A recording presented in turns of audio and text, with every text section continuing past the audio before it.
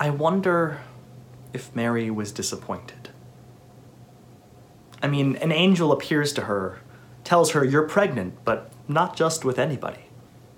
This baby is going to save the world. In fact, the child you carry is not a normal person at all. This is God's child, Word made flesh, the Lord Himself incarnated in human form." Mary has 9 months to contemplate and ponder this earth-shattering news. 9 months to think about what it will be like to give birth to the Holy One. You can hear her awe in the Magnificat we read last week. "My soul magnifies the Lord. Surely all generations will call me blessed.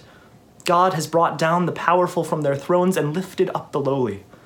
God has filled the hungry with good things." And so here comes this moment that she has been expecting for months. Huddled in a manger. Okay, the delivery room could use a little work, but here we are. Joseph by her side, ready to raise this child who isn't his, but is in all the ways that matter. The baby begins crowning. The moment has arrived. Now he's out, safely delivered. Mary holds Jesus in her arms. And he cries?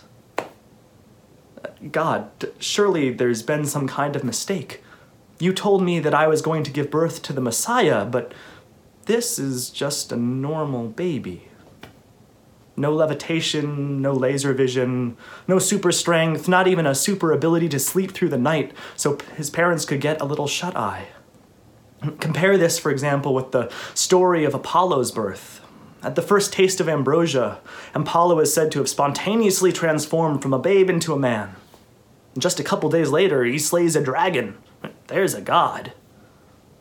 Mary looks down at Jesus, who has now fallen asleep, head lolling to the side.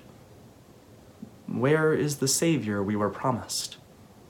Oh, but here arrive some shepherds. They've been told that this is the child who will bring release to the captives, who will rescue all of Israel.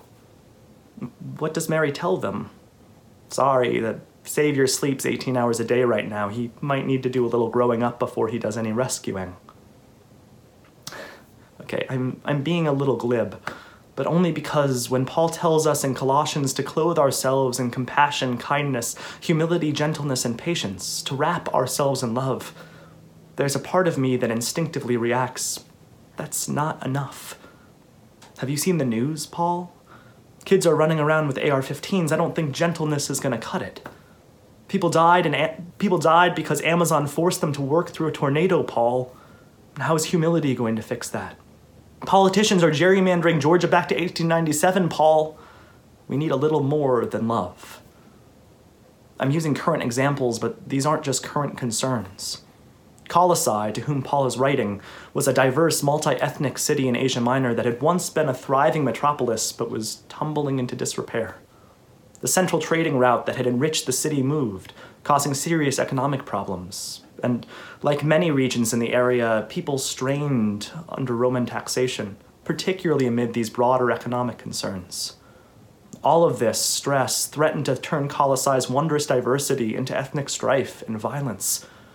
Paul himself has his own problems. He's writing this letter from prison.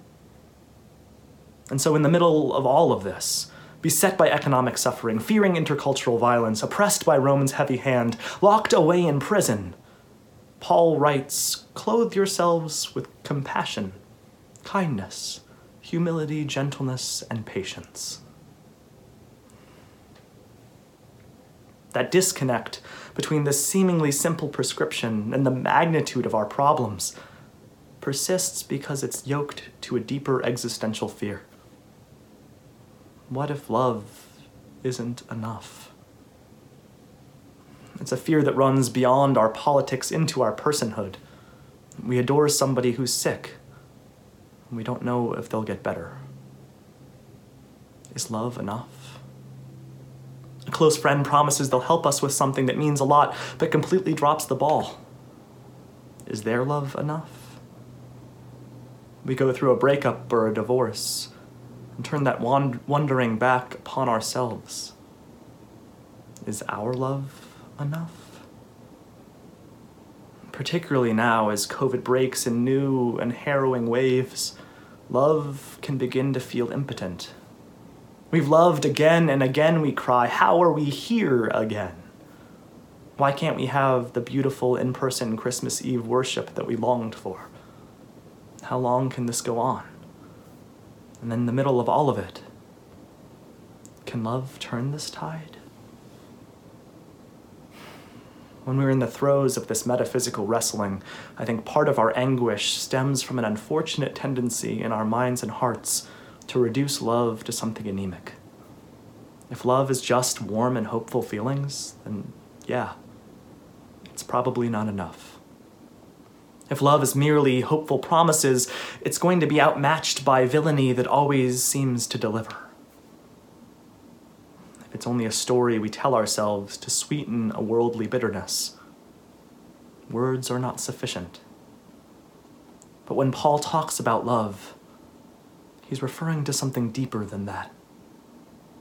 We get a clue in the verse that precedes our lectionary passage. It's baffling to me that the lectionary organizers don't include it in this reading because it's the key to understanding the whole thing. Verse 11 reads, "Here there is no Gentile or Jew, circumcised or uncircumcised, barbarian, Scythian, slave or free.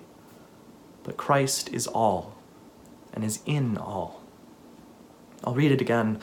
"Here there is no Gentile or Jew, circumcised or uncircumcised, barbarian, Scythian, slave or free.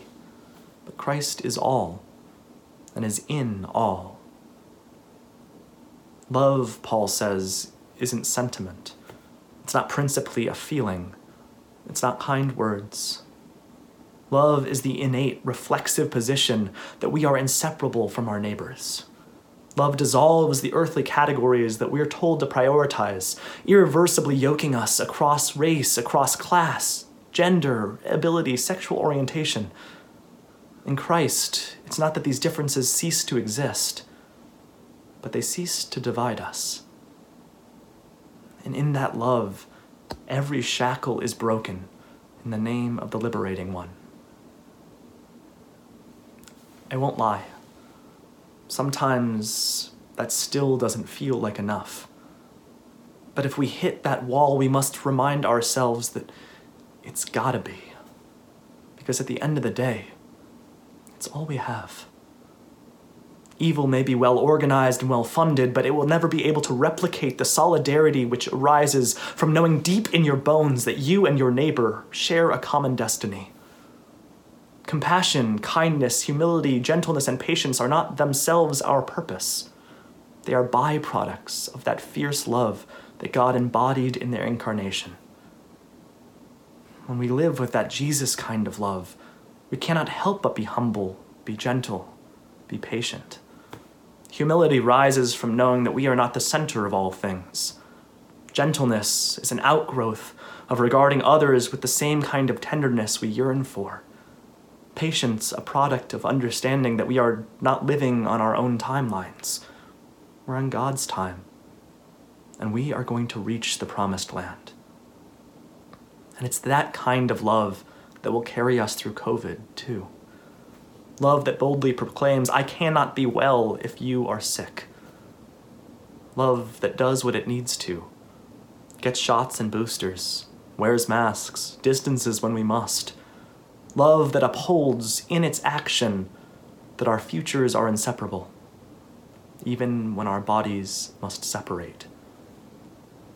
And I bet that's what Mary knew too, as she held the baby in her arms, even though it couldn't fly.